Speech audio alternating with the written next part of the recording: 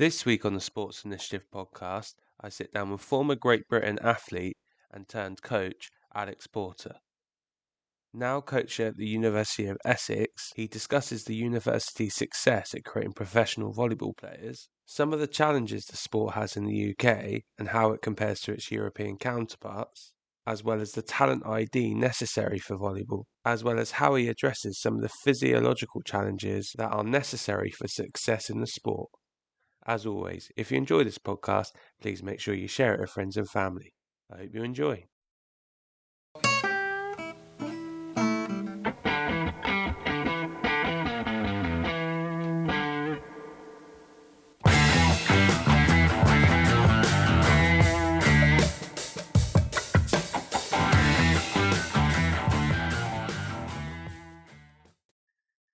Right, Alex, I know we caught up briefly off air there, but how are things in your area of the UK? All good?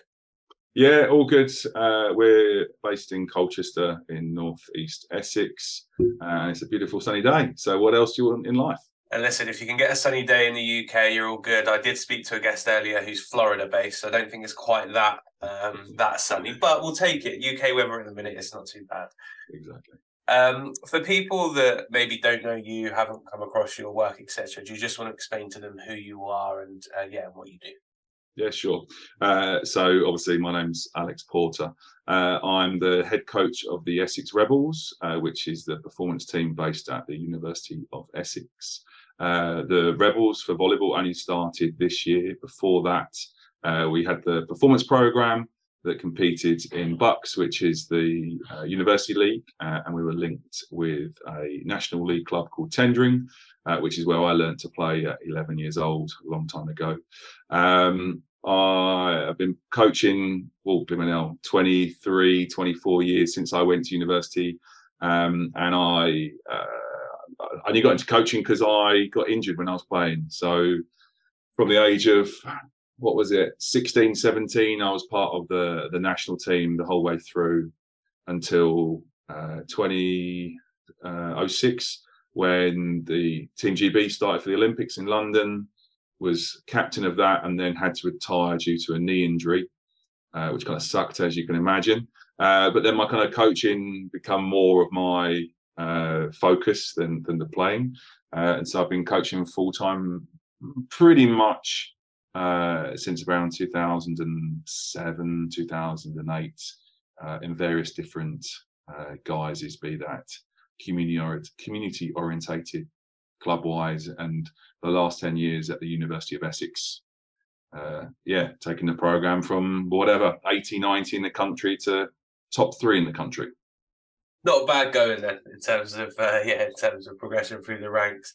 I think we'll come on to those other bits and other experiences. I think as a starting point for people that maybe aren't familiar with volleyball, particularly within the UK, but volleyball in terms of an international sport, could you just talk through kind of what the pathway would look like for an individual that is interested in volleyball, I guess particularly in the UK, and what those key milestones are if you were to end up as a Olympian at the top end, where that could take you? Yeah, so most people in the UK start playing at school, or because another family member might play or coach, be that competitively or recreationally. So normally starting in year 7 at school, potentially even at year 10 at school. I know quite a few people that started playing during their GCSEs, as they had to take up a number of new sports, and that fitted the bill for them. There's regional programs, there's local leagues, regional leagues, and 9 times out of 10, if you're in a part of the regional program, you'll get scouted or looked at by the national cadets, and then national junior programs, under 17s and under 19s. Quite a lot of people play beach as well as indoor, because the seasons run opposite of each other, which is quite nice. And there's quite a bit of research out there actually about dual sport athletes, especially in the US, how it reduces burnout and allows them to maintain their focus for longer. So that's quite a nice thing for us to have both those options. Then the national team, the senior national team, will train it's a little bit different now to how it used to be, but in my day and age, we used to train every single month together. We'd come together for Friday to Sunday once a month, and train, once Friday night, 3 times Saturday, a couple of times Sunday. So you got the best players all in the same sports all at the same time, which obviously helped us develop. We don't have a Team GB anymore. Just the way it works, home Olympics, you get an opportunity to automatically qualify. But the reality for volleyball is that Europe is the strongest region for volleyball in the world. So for us to qualify on merit, it's not impossible. Nothing is impossible, but just a bit of a tall order, and we'll take some funding and some strategy, which, can happen. So yeah, start in school, find a club, play local league, regional league, national league. Even at the bottom of the national league is regionalised. So there's opportunities to be seen at various levels, and then be invited to the national team. That's a typical kind of journey. But there's a little caveat there, is that actually I know a lot of people that started, I said, at GCSE level, also know quite a lot that started at 18. And then they got involved in a club because of their physical attributes, crazy tall and athletic potentially. They get moved into a development program somewhere, and then their skills develop rapidly because they're surrounded by people who are better than them, and so they're not necessarily practicing any bad technique. They're being put on the right path at the right time for them, and they'll progress towards the national team quite quickly. You mentioned there around Europe being particularly good in this space. I guess the first question is, who are kind of the world leaders, who are the creme de la creme in that space, and why has it resonated in that area or those areas so much?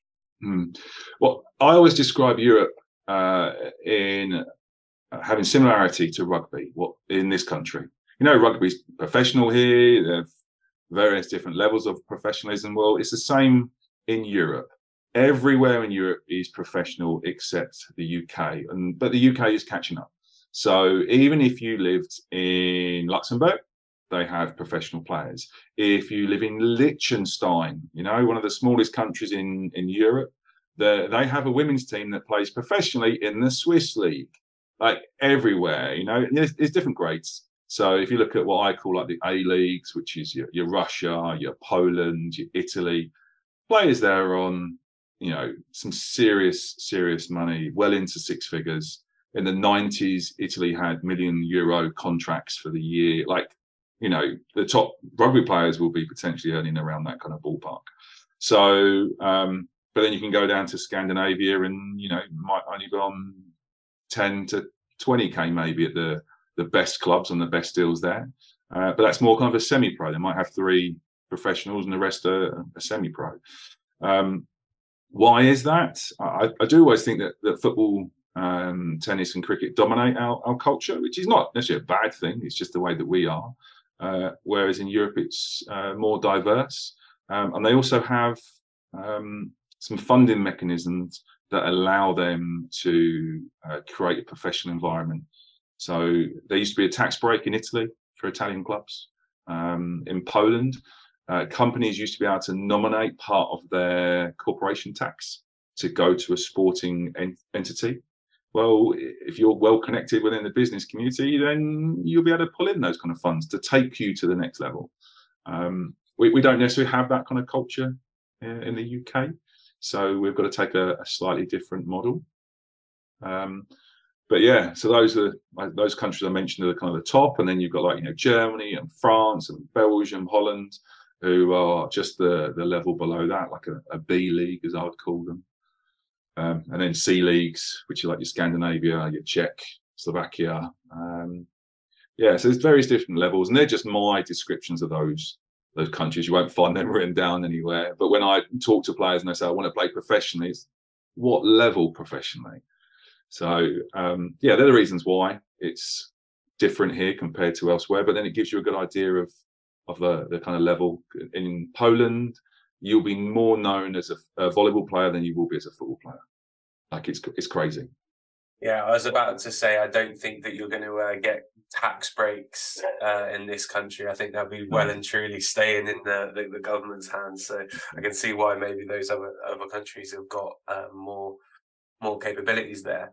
In Mm. terms of, you mentioned there's some individuals that would potentially look to jump across. How feasible is that for athletes from the UK, and what is the type of pathway that they go through to go into those spaces?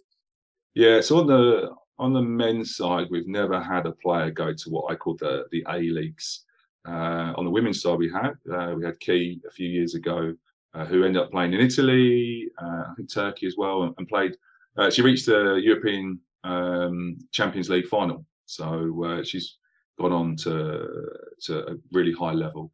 On the guys' side, most of our players that have gone on to play professionally have played in the C and the B leagues, which is still enough to earn a living, and people can do that for whether they're a one and done or whether they go out there for 10 years. It's that's up to them of how long they persist. But I can give you a stat about our program.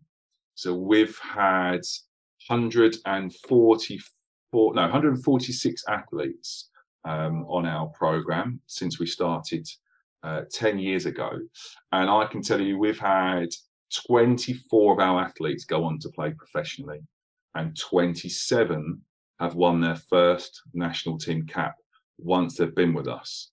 So that doesn't include people that have been playing professionally before and then come to us.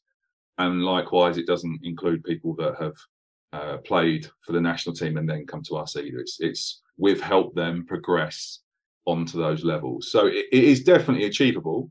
And other volleyball programs around the country will have some statistic for them. Historically, Sheffield was really, really good back in the late 90s, early noughties. Durham have had quite a few people. UEL have had a number of athletes go on to play professionally afterwards. So it's definitely possible. But as with most things, it's not easy. So people have to work hard, dedicate themselves to it, and maximise every opportunity they get. And in terms of, I guess, for you guys on like a regional level, on the base level, maintaining participation within the sport, I'd imagine, is like paramount, and having people that play and can compete and stuff and don't drift off because they see a difficult pathway or anything like that. How does volleyball as an industry make sure that there are enough players to be able to play competitive fixtures regularly in regional areas and all of that type of stuff? Because, for example, I spoke to judo players, a few judo players on here, Ben Fletcher, who went to the Olympics with Ireland, etc. And he said one of the challenges he had was finding heavyweight training partners. He said, because actually not enough people stick at judo long enough to be good enough at it to come and train with you who are heavyweights. Correct me if I'm wrong, I'd assume that there's a similar challenge with volleyball. It's actually keeping enough people within the sport who can then become high level to allow you to, have high level competition within the country, to then be able to allow those creme de la creme players to progress where if they're able to. Yeah, no, I completely see your point of view on that, and every sport will face that challenge, and we're in a peculiar situation within the UK, and I will use UK and England and GB intermittently. So I have to explain that to when I recruit like the postgrads that we have, or the international athletes on our program. So we're in a peculiar situation where, like, for example, in the US, the level of volleyball is insanely high within the university sector, but club-wise, no, it's not. Like, they keep launching these professional leagues, but they end up folding because they can't compete with the NCAA. Like, the NCAA, like, there's a dozen teams out there on the women's side, especially, that have got their own private jets. Like, how can you compete with a university that's got that amount of money? And like the University of Nebraska, who are always up there. Last year, it was them and a few other universities that were having a battle to try and have the highest attendance. Well, they've just gone and smashed it out of the park. So I think their attendance last year, the highest was about 19,000. So they've been sold out in their venue for the last, whatever, 10 years or something ridiculous. So they've moved it to the football stadium. And they've just sold 96,000 tickets for a game of volleyball. It's not bad going, that, is it? How are you going to compete with that as a club in the US? Like, don't get me wrong, it's honourable to try and get that professional league, because all those NCAA players come to Europe. In Europe, it's all club-based. It's not university-based. Yeah? If you're good enough, you might go to university, but you'll play semi-pro or pro for a local team in that university town. Whereas in the UK, we have this kind of real kind of hybrid system where we have BUCS, the University League, and we have the National League, and the best university teams compete in the Super League, which is the top club division in the country. So we've got this strange situation that allows us to target almost different people at the same time. And so I used to be a big believer of the pyramid. You know, you get enough people playing and it filters up. The longer I'm in this job, the more I think actually that's completely and utterly wrong. Because if you don't have something for the athletes, even the recreational players, to aspire to, well, they'll just drop out. Because what's the point? You know, I know quite a few people, you know, they got their first national team cap in the juniors. Yeah, I'm done. What? You could play for your seniors. That's when we didn't have a senior team. No, I'm done. What else have I got to go after? So it's not necessarily about having the number of people. It's having the right opportunities for those people. And again, if you look in history, so I like to look in other countries around the world to see what they do, because we don't have to reinvent the wheel. We have to look at what works elsewhere for our situation and then try to apply as best we can. So in the when was it, the late 70s, early 80s, the USA national teams tried to centralize their program. You know, there's more players, more male players in Germany than there are in the US. Yet the US were double Olympic champions because they've got the right structure in place, which I think in this country should be bookends. I think we should really focus on the grassroots, get as many people in the door as possible, then focus on the very top to create a product that allows those bottom people to aspire to something. And then a bit in the middle, let them kind of figure it out themselves. Because if they're really that interested and really dedicated, then they will find their way to the top. So that's a kind of real long-winded question, answer to your question. But we don't necessarily have a problem with the number, because those numbers are quite static. Like, we are growing, especially on the junior level. But I think as a sport, we need to focus in two different areas, and that will allow us to flourish. And numbers-wise, what are we in comparison to like European countries and stuff? Maybe not your big hitters and stuff, but is it of people that have similar programs and not having a national team and stuff? Would you say that we're ahead of those types of countries? Are we behind them? Or what does that look like? Or worldwide, actually, because Europe, you mentioned, is kind of the hub for it. So worldwide, what does that look like? Yeah, that's a really good question. Yeah, every country has a different culture for funding sport and supporting sport. So, it's a tricky question to answer, really, because we're not that comparable to other countries. I mean, you know, I played in Austria professionally, and you had the Aon League, the top league, and you know that was well run and structured. And below that, I think it was another division, and then that was about it at the very top. And then there was regional leagues. Just because you've got small numbers doesn't mean you can't achieve great things. Look at Iceland. Yeah, they do great stuff. Look at in football, that is. Look at Sweden and Norway in volleyball. You know, they're small countries regarding the number of people that play, but they have a national centre that kids go to at 15 years old, and they've got some of the best junior and now senior beach players in the world. How can a country of 8 million have some of the best athletes in the world? And you see that replicated again and again and again. If anyone wants to read about that, Mark Williams, he released a book last year How the Best Athletes Are Made, I think it was called. That's a really interesting read because it talks about that, about the state of the countries, the size of the towns, whether they're centralized, where their coaches are, the demographics. Like, really interesting read. So yeah, difficult for me to answer that question. No, well, good. As I said, it's I think an interesting point that you mentioned, like the way you use the resources you've got ultimately is what's going to give you the opportunity. Looking at a talent ID perspective, obviously there's an element of physical characteristics to volleyball, which are going to be, necessary. How do you go around IDing talent, if you like, and I put that in inverted commas, but how do you go around identifying talent? And then how do you go around identifying those that might have or might be able to progress into those physical capabilities that you need in order to play the game at an international level? Yeah. So, G&T, gifted and talented. The way I look at it, if they're gifted, that means they're really tall. If they're talented, they're really skillful. And there's a big jump from junior to senior volleyball in this country. I mean, the jump is big in every country, but here even more so. And the reality is, if you're not of a certain height, you're not going to be playing in the elite stage, in the professionalism or for the national team. There are always exceptions to the rule, because they can make up for that lack of height with their physicality, how high they jump or how quickly they're moving. And so our recruitment process over the last 10 years has evolved continuously.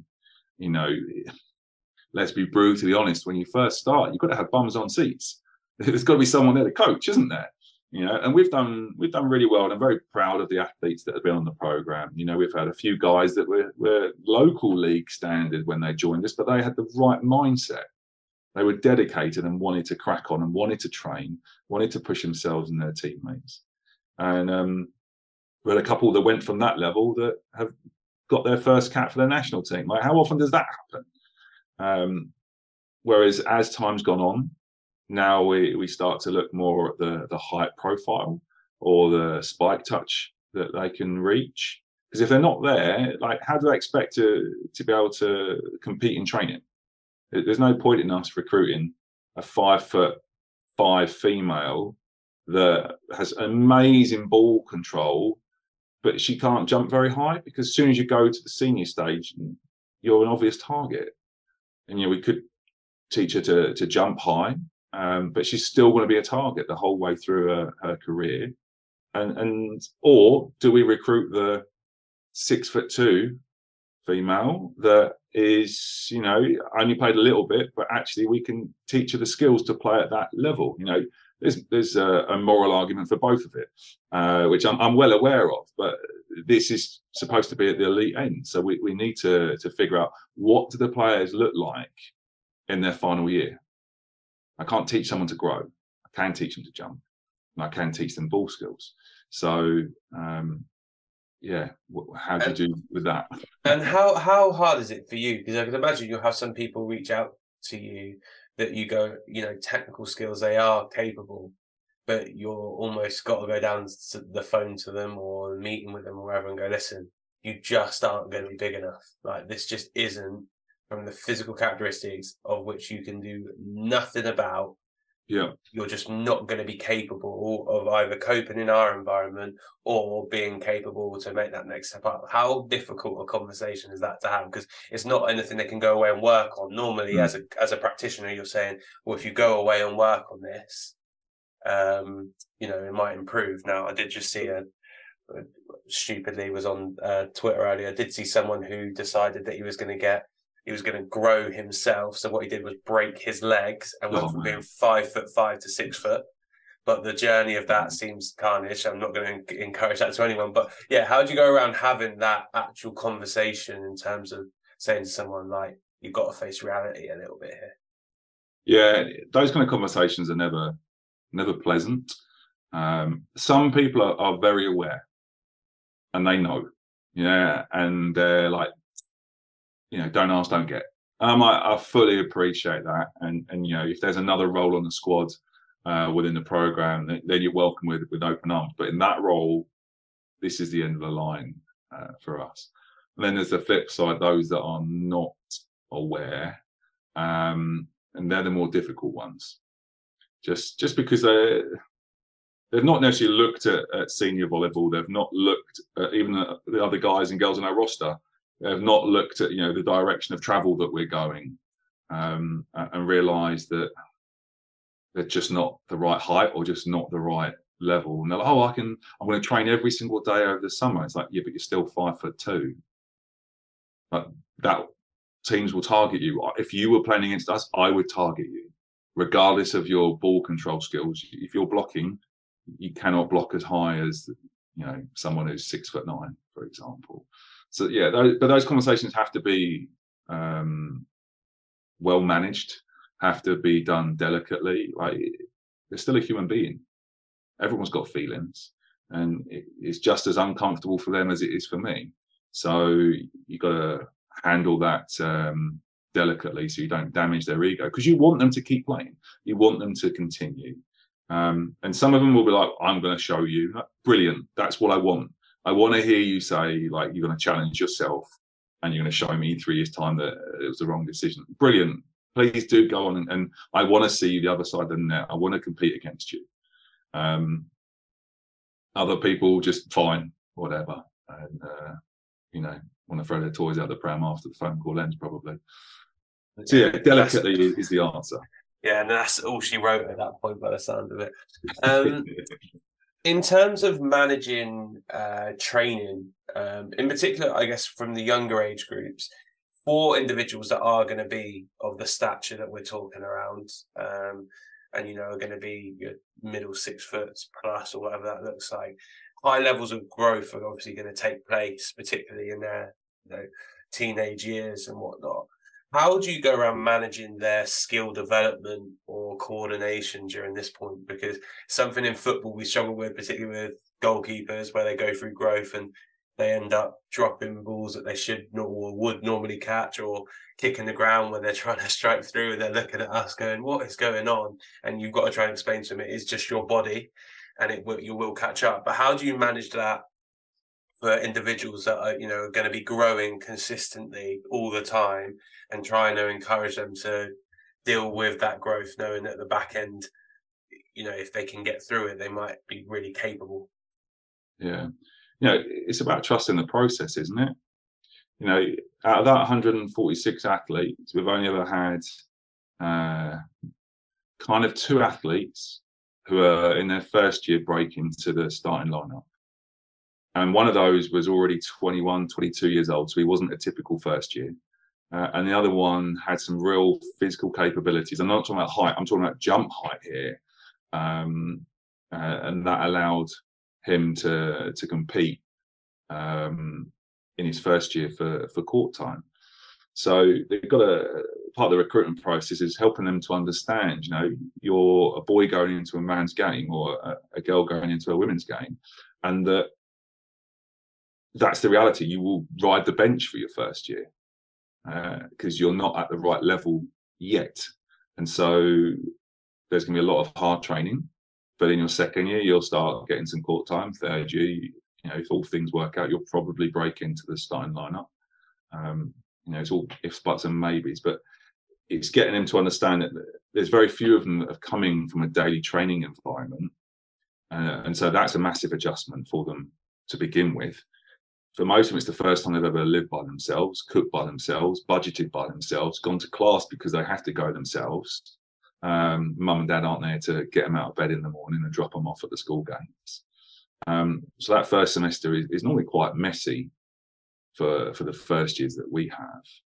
And as for the technical capability, we have 2 different types of sessions. We have our evening team sessions, which are very game focused. We do what's called a wash drill most of the time, which have always got an emphasis on that for the week. And then during the morning, we have position-specific sessions. So they come in for an hour. Each position has an hour. They'll come in and we'll just work on one specific thing. And they'll get however many, 50 reps, 60 reps, 100 reps, depending on what it is, on that day. and so they get to kind of catch up in different areas over that period. But as long as they know it's like process over outcome, most of the time I can take it. And that's something we do look for in the recruitment process, actually, is their attitude and their mindset. Frustrations are normal. Everyone's going to get frustrated. I'm going to get frustrated. But how do we deal with them? Are they, challenges, or are they threats? And so if we can demonstrate to them, we're asking you to do it like this because that player does it like that, and look, he's one of the best in the world, or she does this because she's one of the best in the world. Why don't you try doing it that way? We don't need to reinvent the wheel. And so we show them a path, and if they stick to the path, they should see the progression. If they don't stick to the path, we need to nudge them back on the path. And you mentioned around the team drills. What would that look like from a practical perspective? So if you're delivering that with the group, or to the group, or collaboratively, how do those sessions normally look like? What are the type of outcomes that you're looking for, and how do you manage that? Yeah, so like a team session would be 2 hours. We have a strength and conditioning coach that most of the time runs our warm-ups, which is great.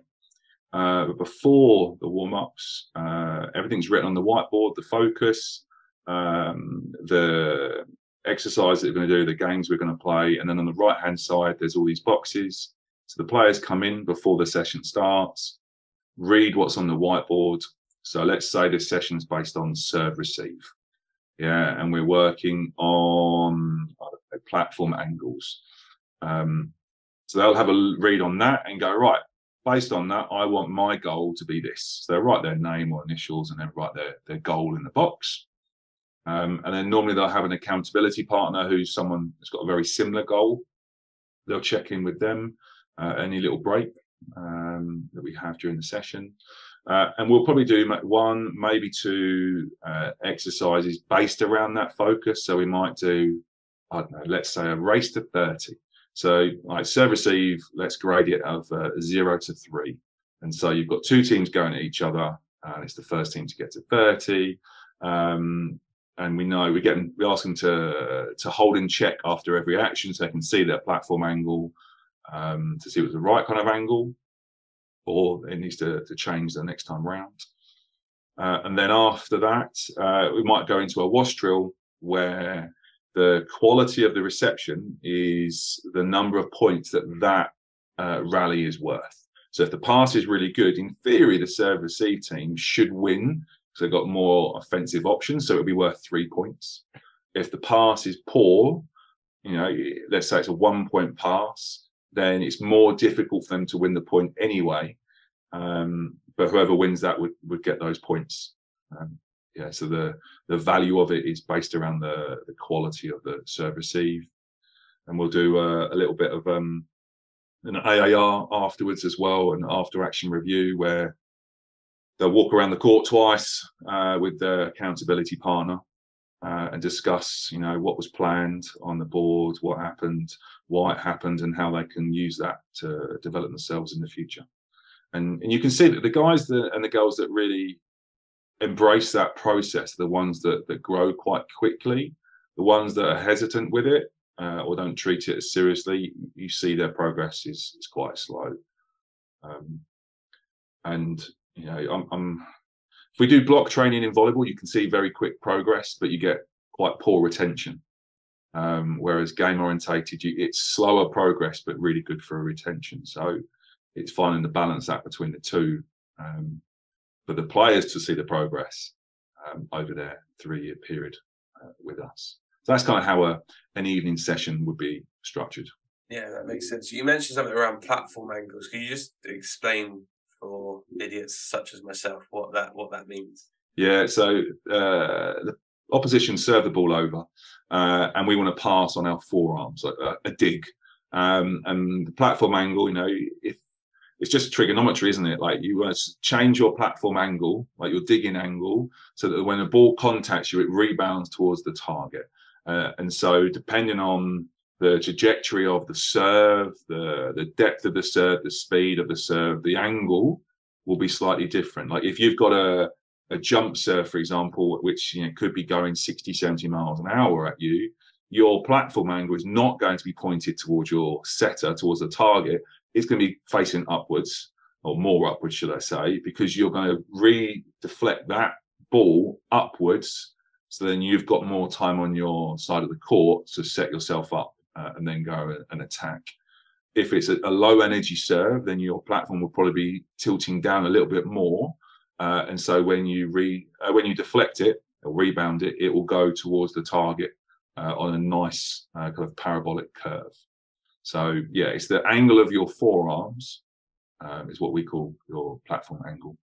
And there's very different ways that you can describe that or focus on it, whether it's in front and away, to the side and away, with your dropping shoulders or tilting shoulders, getting behind or under the ball. All different things that we can work on to change the outcome of the pass. Perfect. It leads quite nicely on to my next question, actually. In terms of the decision-making piece, how does dialogue on the court happen with that? So I know if anyone's watched it during Olympics or seen it online, etc., you'll see points where you get a setter and you get dummies and it goes to the second or third person coming in under a specific time, or you mentioned someone doing that type of dig to go to a specific person. How do you guys and girls manage that within the game? Because obviously it's quite a short period of time. If a ball's coming at you at 60 miles an hour, that's relatively short for you to be able to adjust where you need to be on the court. So yeah, how does that process work? Yeah, every team will be different, I can tell you that.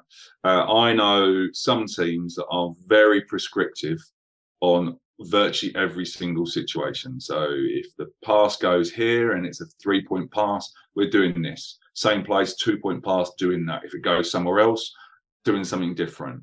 I'm of the belief that we shouldn't be thinking during the rally. So if you read, thinking fast, thinking slow, and there's some other literature out there that as soon as you introduce a cognitive process, like a thinking process, it slows down everything. It slows down your decision making, which then leads to errors. Yeah, because you can't control the speed of the ball. Like, it's coming at you, you need to react. So we don't particularly want any cognitive thought process going on. So what normally happens with us is that the setters will call a certain play or certain tempo before the rally begins. So they'll use hand signals to tell the attackers, this is what we're doing. Everyone's like, okay, great. As soon as the ball is passed in, we now know the quality of the ball. So now we can stick with what that was, or the players will call something different. So it may be like, so we have 3 different tempos on the left-hand side. So you got a 6, which is like a high ball, a go, which is a medium speed, and then a quick is just like silly quick. Well, you're only going to run a quick on a perfect pass. Like, if you're what we call out system, where the set is 3-4 meters off the net, you can't do that. It's impossible to do it. So on a certain situation, it might be right. You're running a quick there. You're on a 12. You're on a BIC. You're on an A, and the setter's coordinating everything. The pass isn't good, and so then the outside might be asking for a go ball because he thinks actually it's still a good enough pass, but not something that we have to like really slow down on. The player behind might call something different. So we allow the players to make decisions after the game has started, or after the point has started, based on the context of the game, because context is really important. And do you have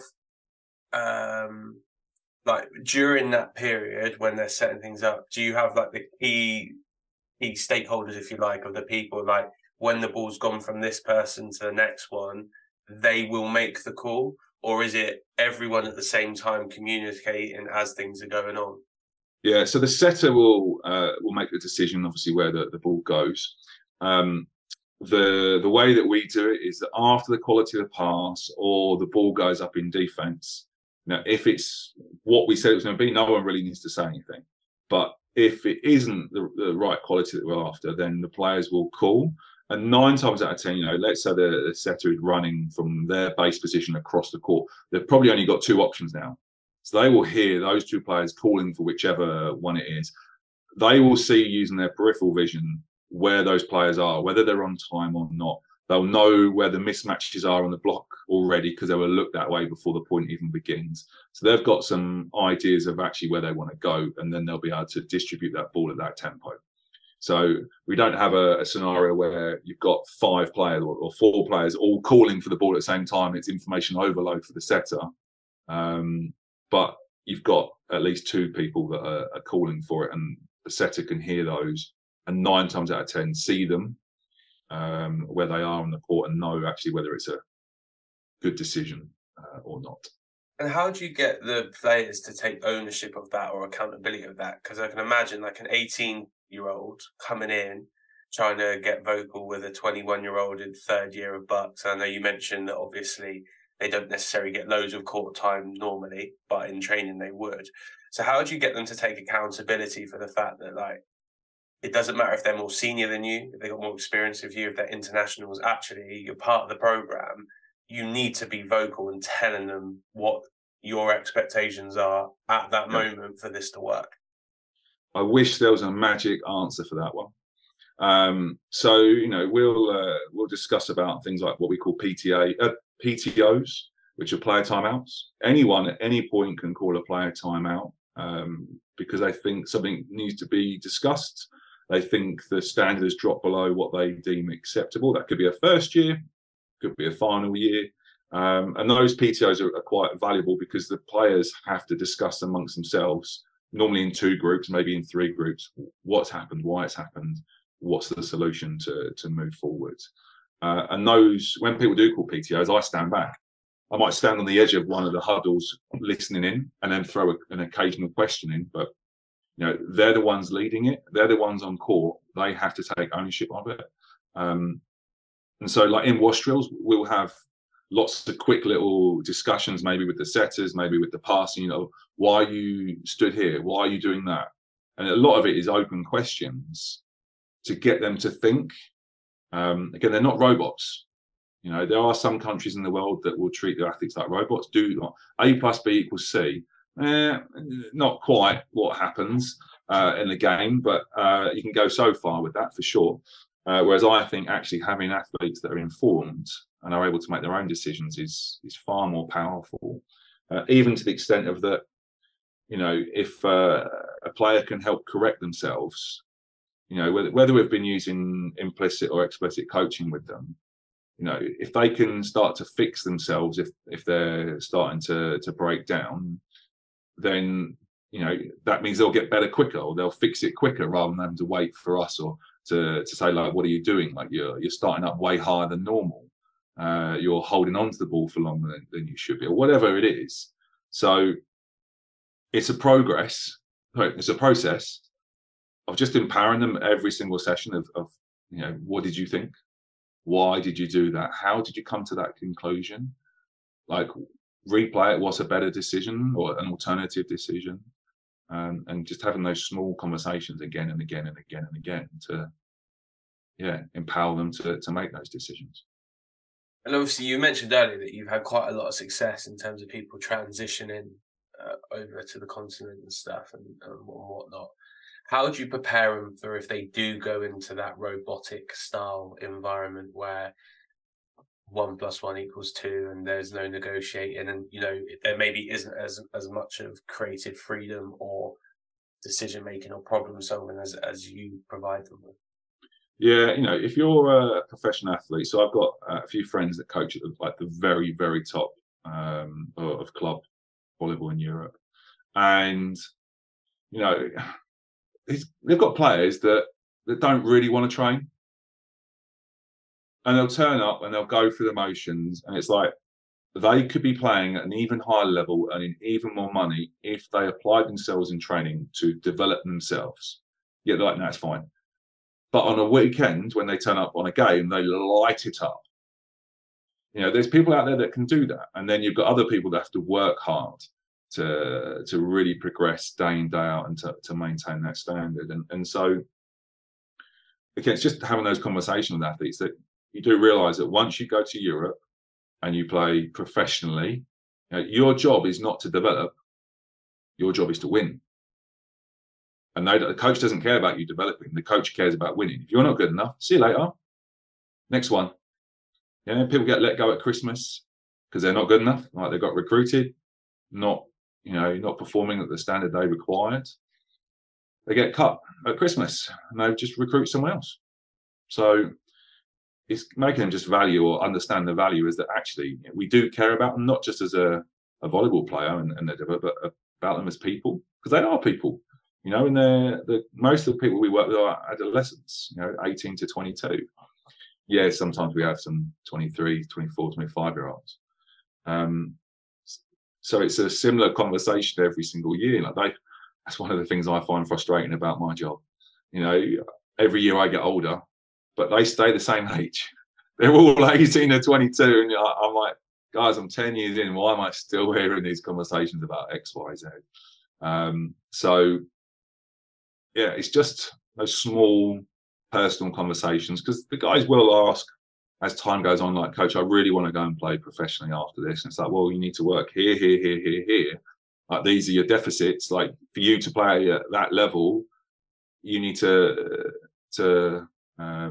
work hard in those areas for it even to be possible. Yeah, so sometimes just opening their minds to the difficulties, and unfortunately with Brexit, it's made it even harder. I don't like to bring politics in it, but pre-Brexit, any of us could go anywhere in Europe and play. So easy. Now they need to provide a visa for us. Now we are counted as an international. In some countries, you're only allowed like 3 internationals on court. So now it's an upward challenge, an uphill challenge for us.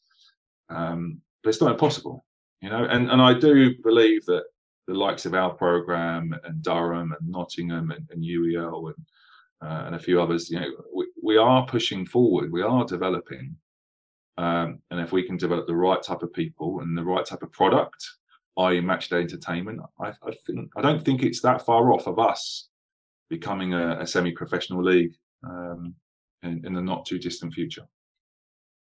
You just got to figure out a way to get 96,000 people there, right? Well, our record at Essex is 440. So not that far off. No, but for UK volleyball, that's massive. Now, that was a Bucks game. It was free to get in, but the bar was open. Whereas in National League, people do pay to come and watch us. It's free for students, but the bar is there. There's a DJ, an MC, smoke machines, light display, player announcements. Like, we're throwing the kitchen sink at this. And it's not going to happen overnight. But to build a fan base takes a little bit of time, and they have to be entertained. And so the athletes wanting to go abroad and play professionally, it's like, well, hold on. These people in the crowd are paying to watch you.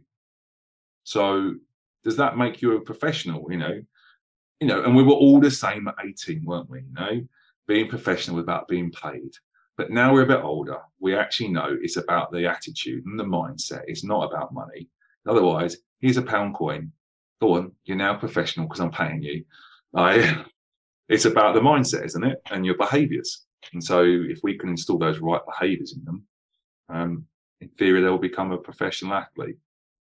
In theory. Yeah, listen, there's a lot of semi-pro footballers now that are getting paid that you're going, I don't think they classify as professionals, knowing what they do at a weekend. So in tier like 6, 7 and 8. In terms of, you mentioned like you've been in this for a while now, in your coaching perspective, and a little bit in terms of you get older, the people you work with stay the same. Have you seen differences in terms of the generations coming through and what they're capable of, or what their preferences are, or how they learn? Have you seen a transition in that space? Yeah, every year group's different. It really is. And I do think there's a difference between pre-COVID and post-COVID. And I think that'll work itself out over the next couple of years. The guys that came in this year and a little bit of the guys the year before, they didn't have that 16 to 18-year-old, rebellious stage where they get out and go find themselves almost. And so the way they communicate is very, very different. Even to the extent of they'll text me saying, "Hi, coach, can I call you?" And I'm like, it's called a phone. the main purpose of a phone is to phone people. Like, just pick up the phone and call me. Like, you don't have to text me that. Oh, sorry, coach. Whereas, 4 or 5 years ago, that would never happen. It would just be the phone's ringing at whatever time and you pick up. And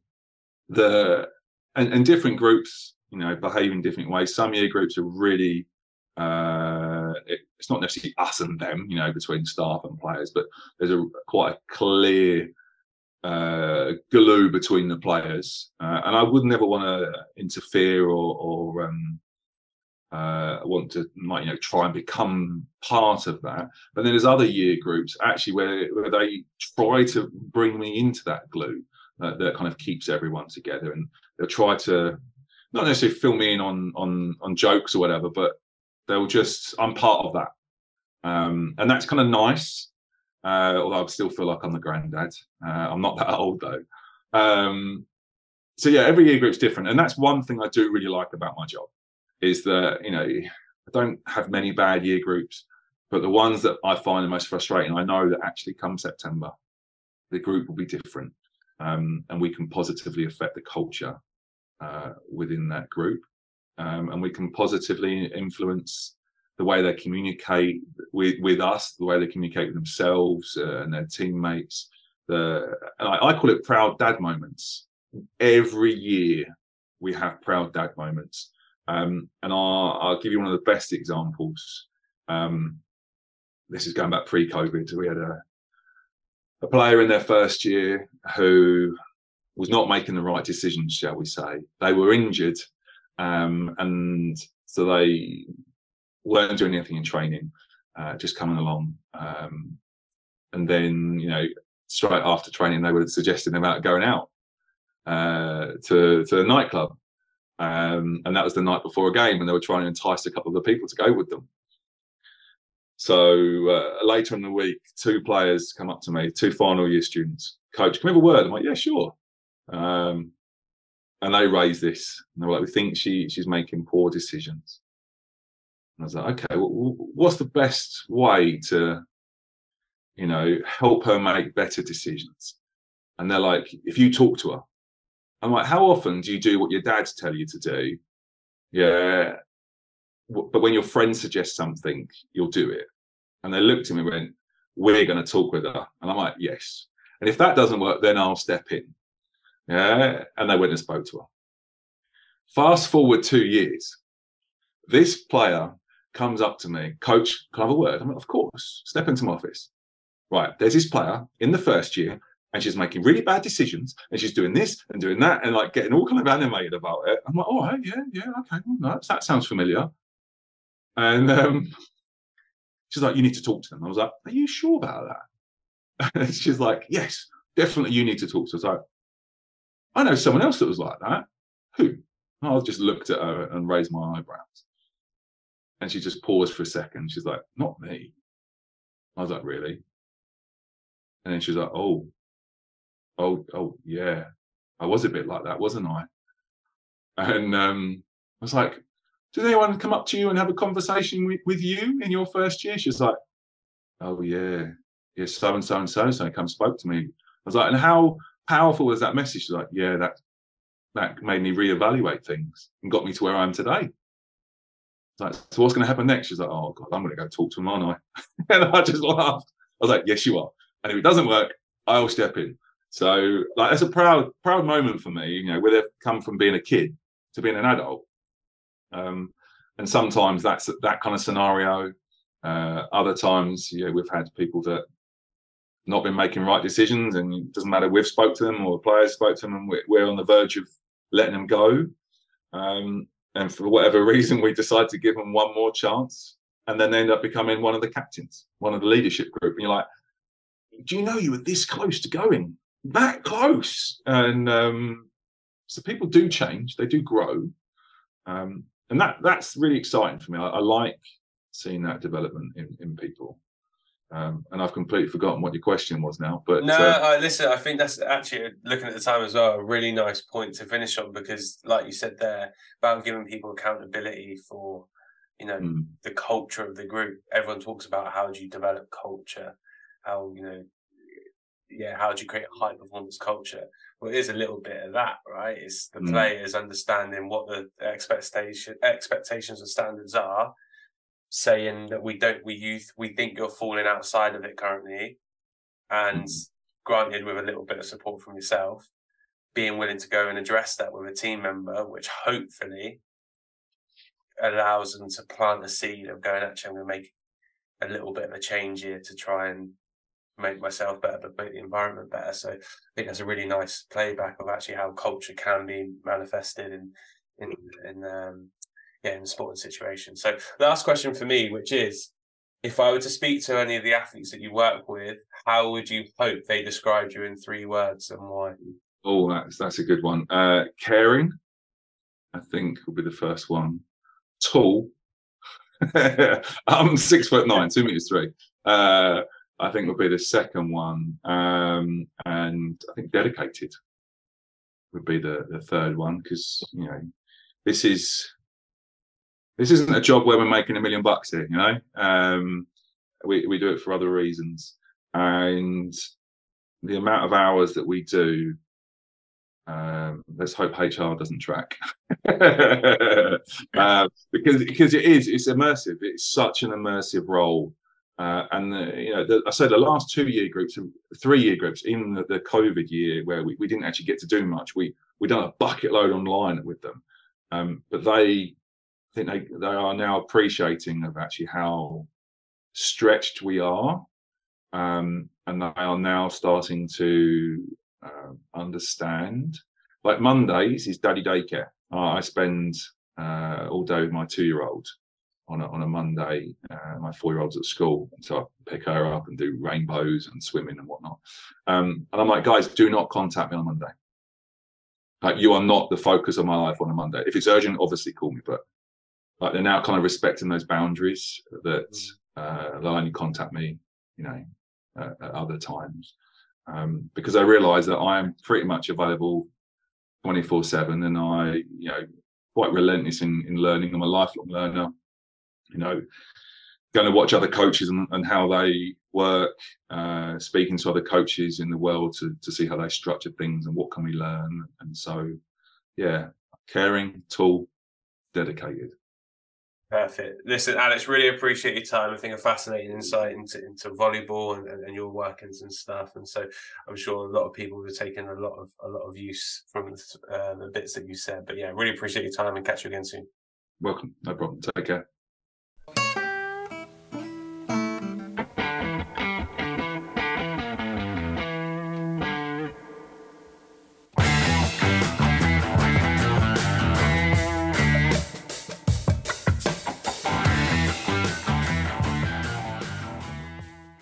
Thanks for listening to the Sports Initiative podcast with me, Michael Wright. Please remember to follow us on Twitter, Facebook and Instagram at the Sports Initiative Podcast, and share this podcast with friends and family. I'll see you next week.